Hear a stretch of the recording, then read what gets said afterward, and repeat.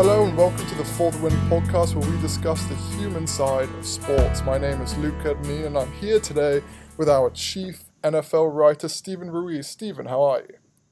I'm good. Football season started and now we can finally stop talking about things like Colin Kaepernick. So what are we talking about today? Yeah, that's right. Funny you should ask. We're not going to be breaking down plays or we're not going to be talking about some of the great throws Sam Bradford made on Monday night. Instead, we're going to be talking about Colin Kaepernick once again. Because what better time? Football season is back and he is still without a team. And it's surprising in some ways, but it's also boringly unsurprising in others. So, this will probably be a story that continues to rumble on throughout the season. So, before we get into sort of the nitty gritty of it, what do you make of it when you think about this entire situation? You've obviously written about this extensively. I mean, what is your sort of big overall take on it? So there's two ways to look at it, and every time I write about him, I get both angles. One is, does he deserve to be in the league based on his skill set? And I think the answer to that question is obviously yes, because he's better than most backups. And then the other way to look at it is he being blackballed? And that's the frustrating part, because the owner, no one will come out and say, yeah, he's not in the league because the protest. And that's all we want, but we're not getting it. Yeah. So let's rewind, and before going any further, just give some background on it all. Colin Kaepernick, sort of drafted by San Francisco in 2010, I believe, 2011. 2011.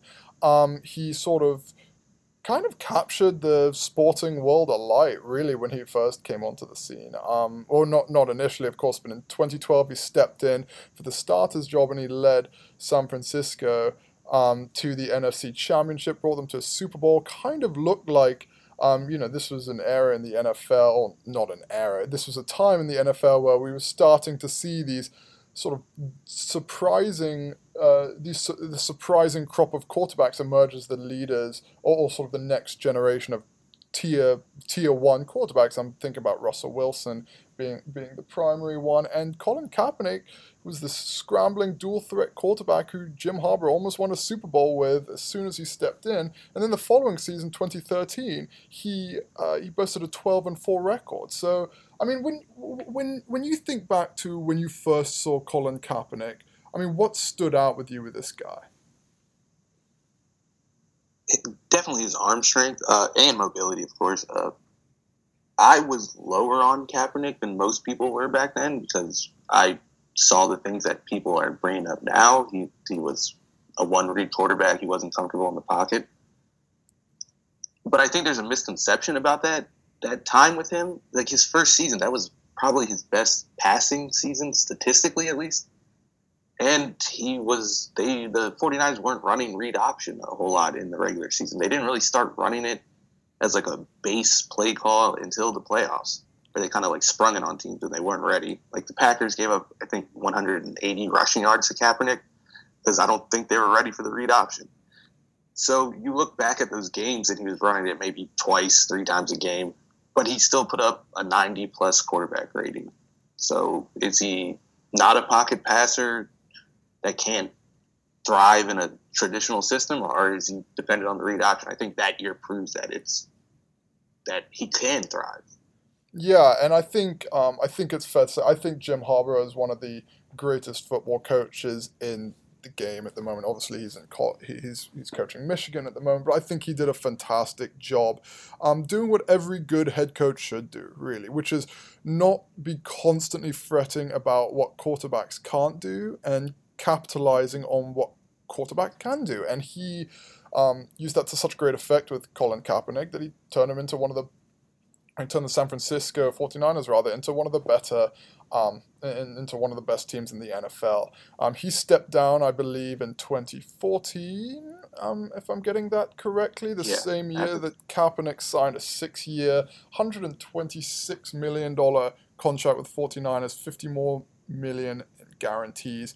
And that's when things sort of started going off on the field. That's when things started going slightly wrong. I mean, you sort of alluded to it there, Stephen. When you saw not just his statistics, his statistics sort of take a hit, but also his win totals take a hit. He started picking up some injuries along the way too. I mean, it was almost like a slightly long downhill slide, really. I mean, what did you notice that what changes, I guess is my question, did you notice from Kaepernick?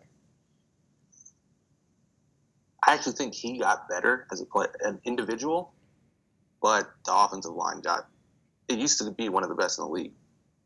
Now it's one of the worst in the league. And by 2015, it's one of the worst in the league, and that exposes his problems in the pocket. He gets jittery. He leaves clean pockets too early, and we're talking about 2015 Kaepernick, 2014 Kaepernick. Yeah, he's a better player now, and he can't get a job than he was when he got his $100 million+ contract.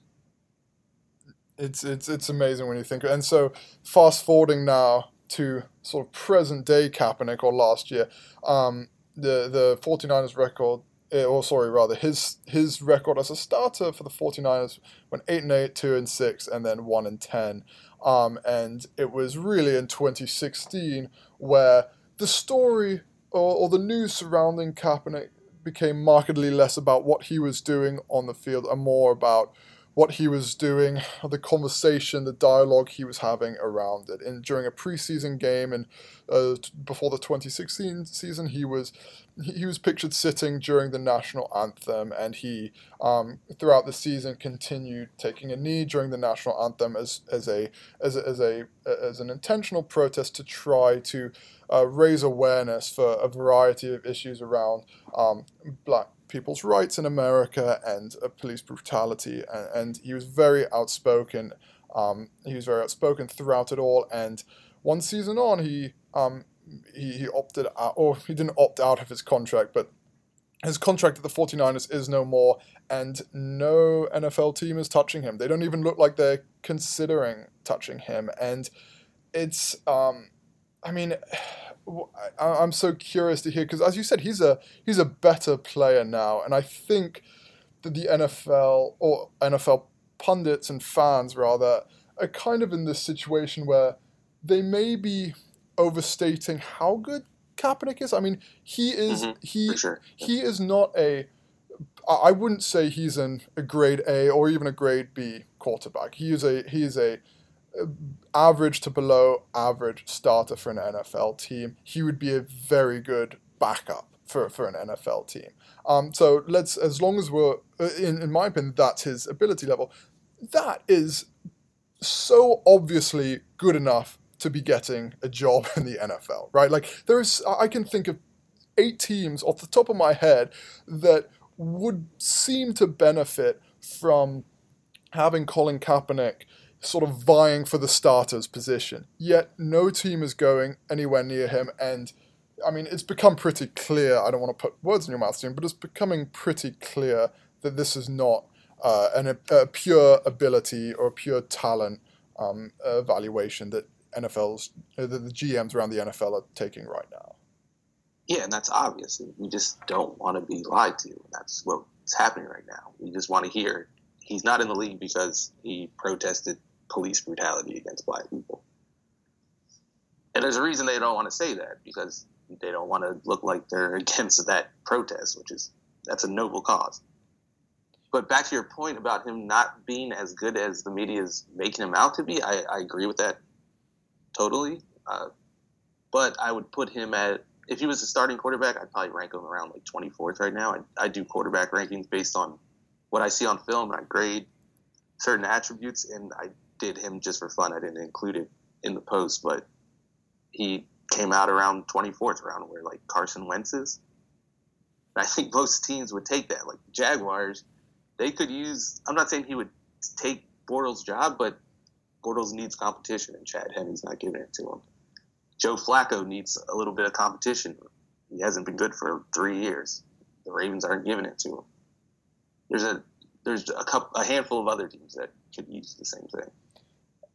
And it strikes me that this is something that Kaepernick is obviously at the center of this phenomenon in the NFL at the moment, but this is not something that's particularly new in the NFL.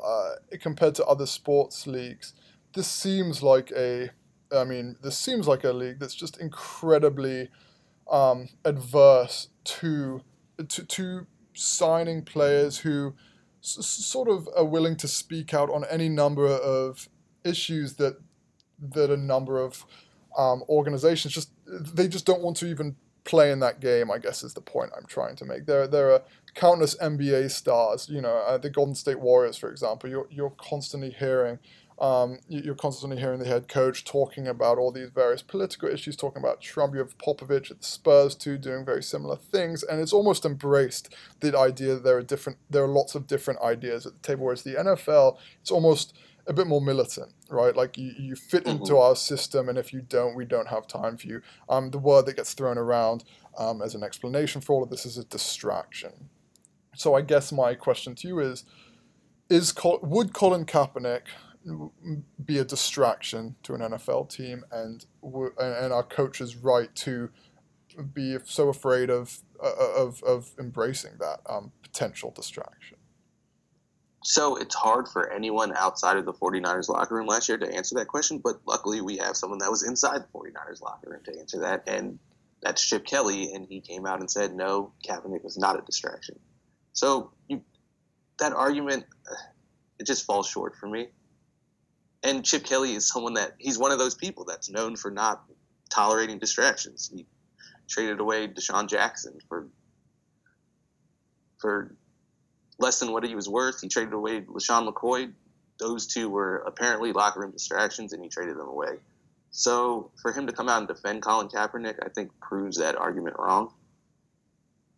And I think it's something you see around, it always fascinates me every single year in the draft, for example. There'll be some rumor about something, or, we as we saw 2 years ago, a video will pop out of nowhere, and suddenly every single NFL organization will seem to get spooked sort of simultaneously. There's almost this groupthink going. They simply don't want anybody speaking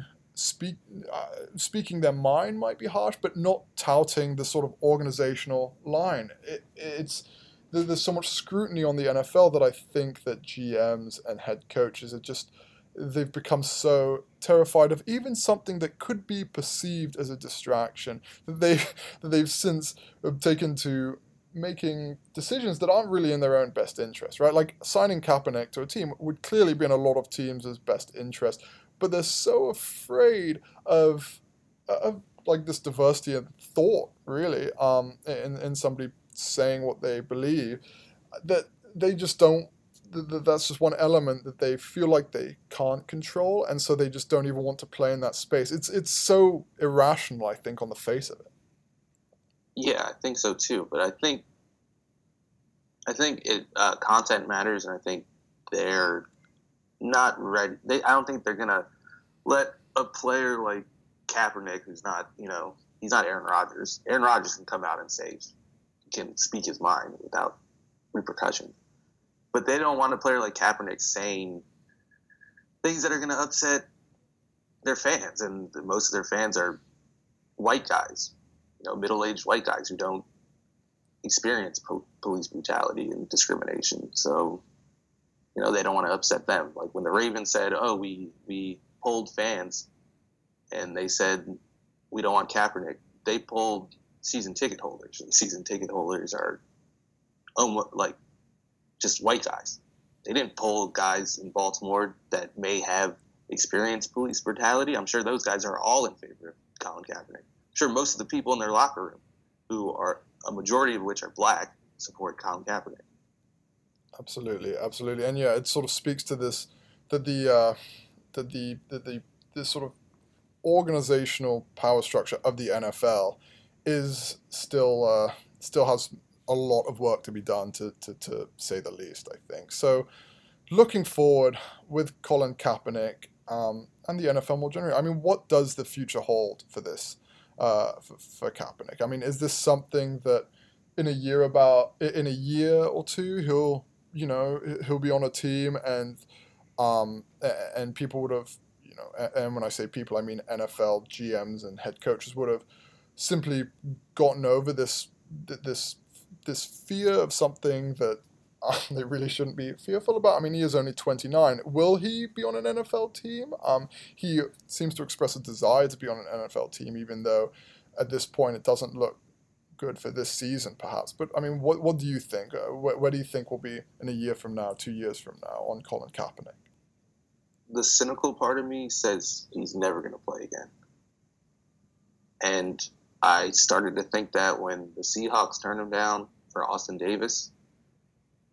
And then I really started thinking once the Ravens turned him down, when Flacco got hurt, there was a bit of a scare. And, Flacco's old now. He has a back injury. A couple years ago, he tore his ACL. I mean, quarterbacks don't get healthier when they get to their mid-30s. So there's a good chance that Ryan Mallett is going to have to start some games this year. And Ravens fans they should poll Ravens fans when that happens. See if they would take Colin Kaepernick. But yeah, if those teams didn't give him a chance, like the Seahawks were perfect for him because they have outspoken players. They have a mobile quarterback. So, you can't use he doesn't fit our system. We would have to redesign our whole offense to accommodate him. You wouldn't have to do that in Seattle. So that was the perfect team for him, and they turned him down for Austin Davis. Yeah, it's definitely not.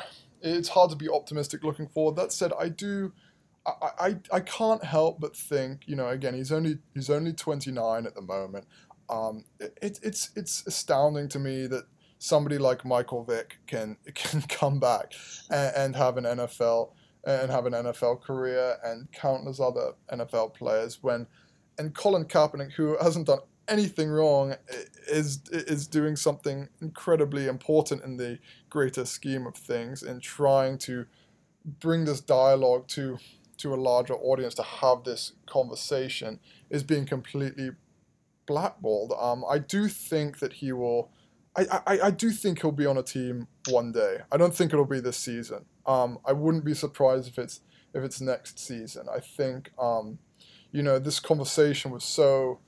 This saga, this controversy was so thick last year that I think in many ways 2017 is still sort of winding down from it. I think next off season, if Colin Kaepernick still keeps himself in shape and is still serious about being an NFL quarterback, I can see him being on an NFL team. But I think what I will say is I think that in 10 years, in 15 years, we'll be looking back at what Kaepernick did now, and we'll be thinking that what he did was similar to what Ali was doing during his prime. That he was doing something far more important than playing football. That he was speaking his mind, and he was speaking about something incredibly important and vital, really. I think that will be his true legacy when we do look back on this. I mean, what about you, Stephen?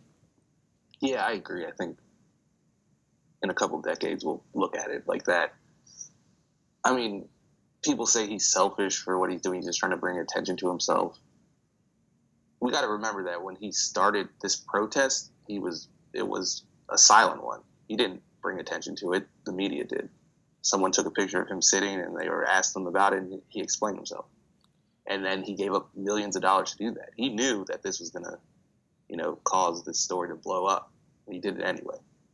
So, I mean, you have to respect that. Even if you don't agree with what he's saying, which I don't know how you could if you've watched the news in the last couple of years, you have to respect that he's willing to give up millions of dollars to support this cause. Absolutely. And when we talk about somebody being selfish, or when Kaepernick's being selfish, this is exactly not in his own best financial interest to be doing this, right? Like his financial interest would have been placated with him keeping his mouth shut and cashing all those checks he's getting from the 49ers. But he's doing something more important than that, right? He is doing something. And I think that over time, that will be something that broader sports fandom will appreciate. But anyway, we've taken up too much of your time, Stephen. We need more of your brilliant mind back on For the Win. You can check out all Stephen's work on For the Win, and your Twitter handle, I believe, is the Stephen Ruiz. Is it? Yes, that's it. At the Stephen Ruiz. So you can come yell at me there. You can go yell at him there, please. It's something I very much encourage. I'm Luke Kedneen. This is the For the Win podcast, where we discuss the human side of sports. Thanks for tuning in, and look for us later this week.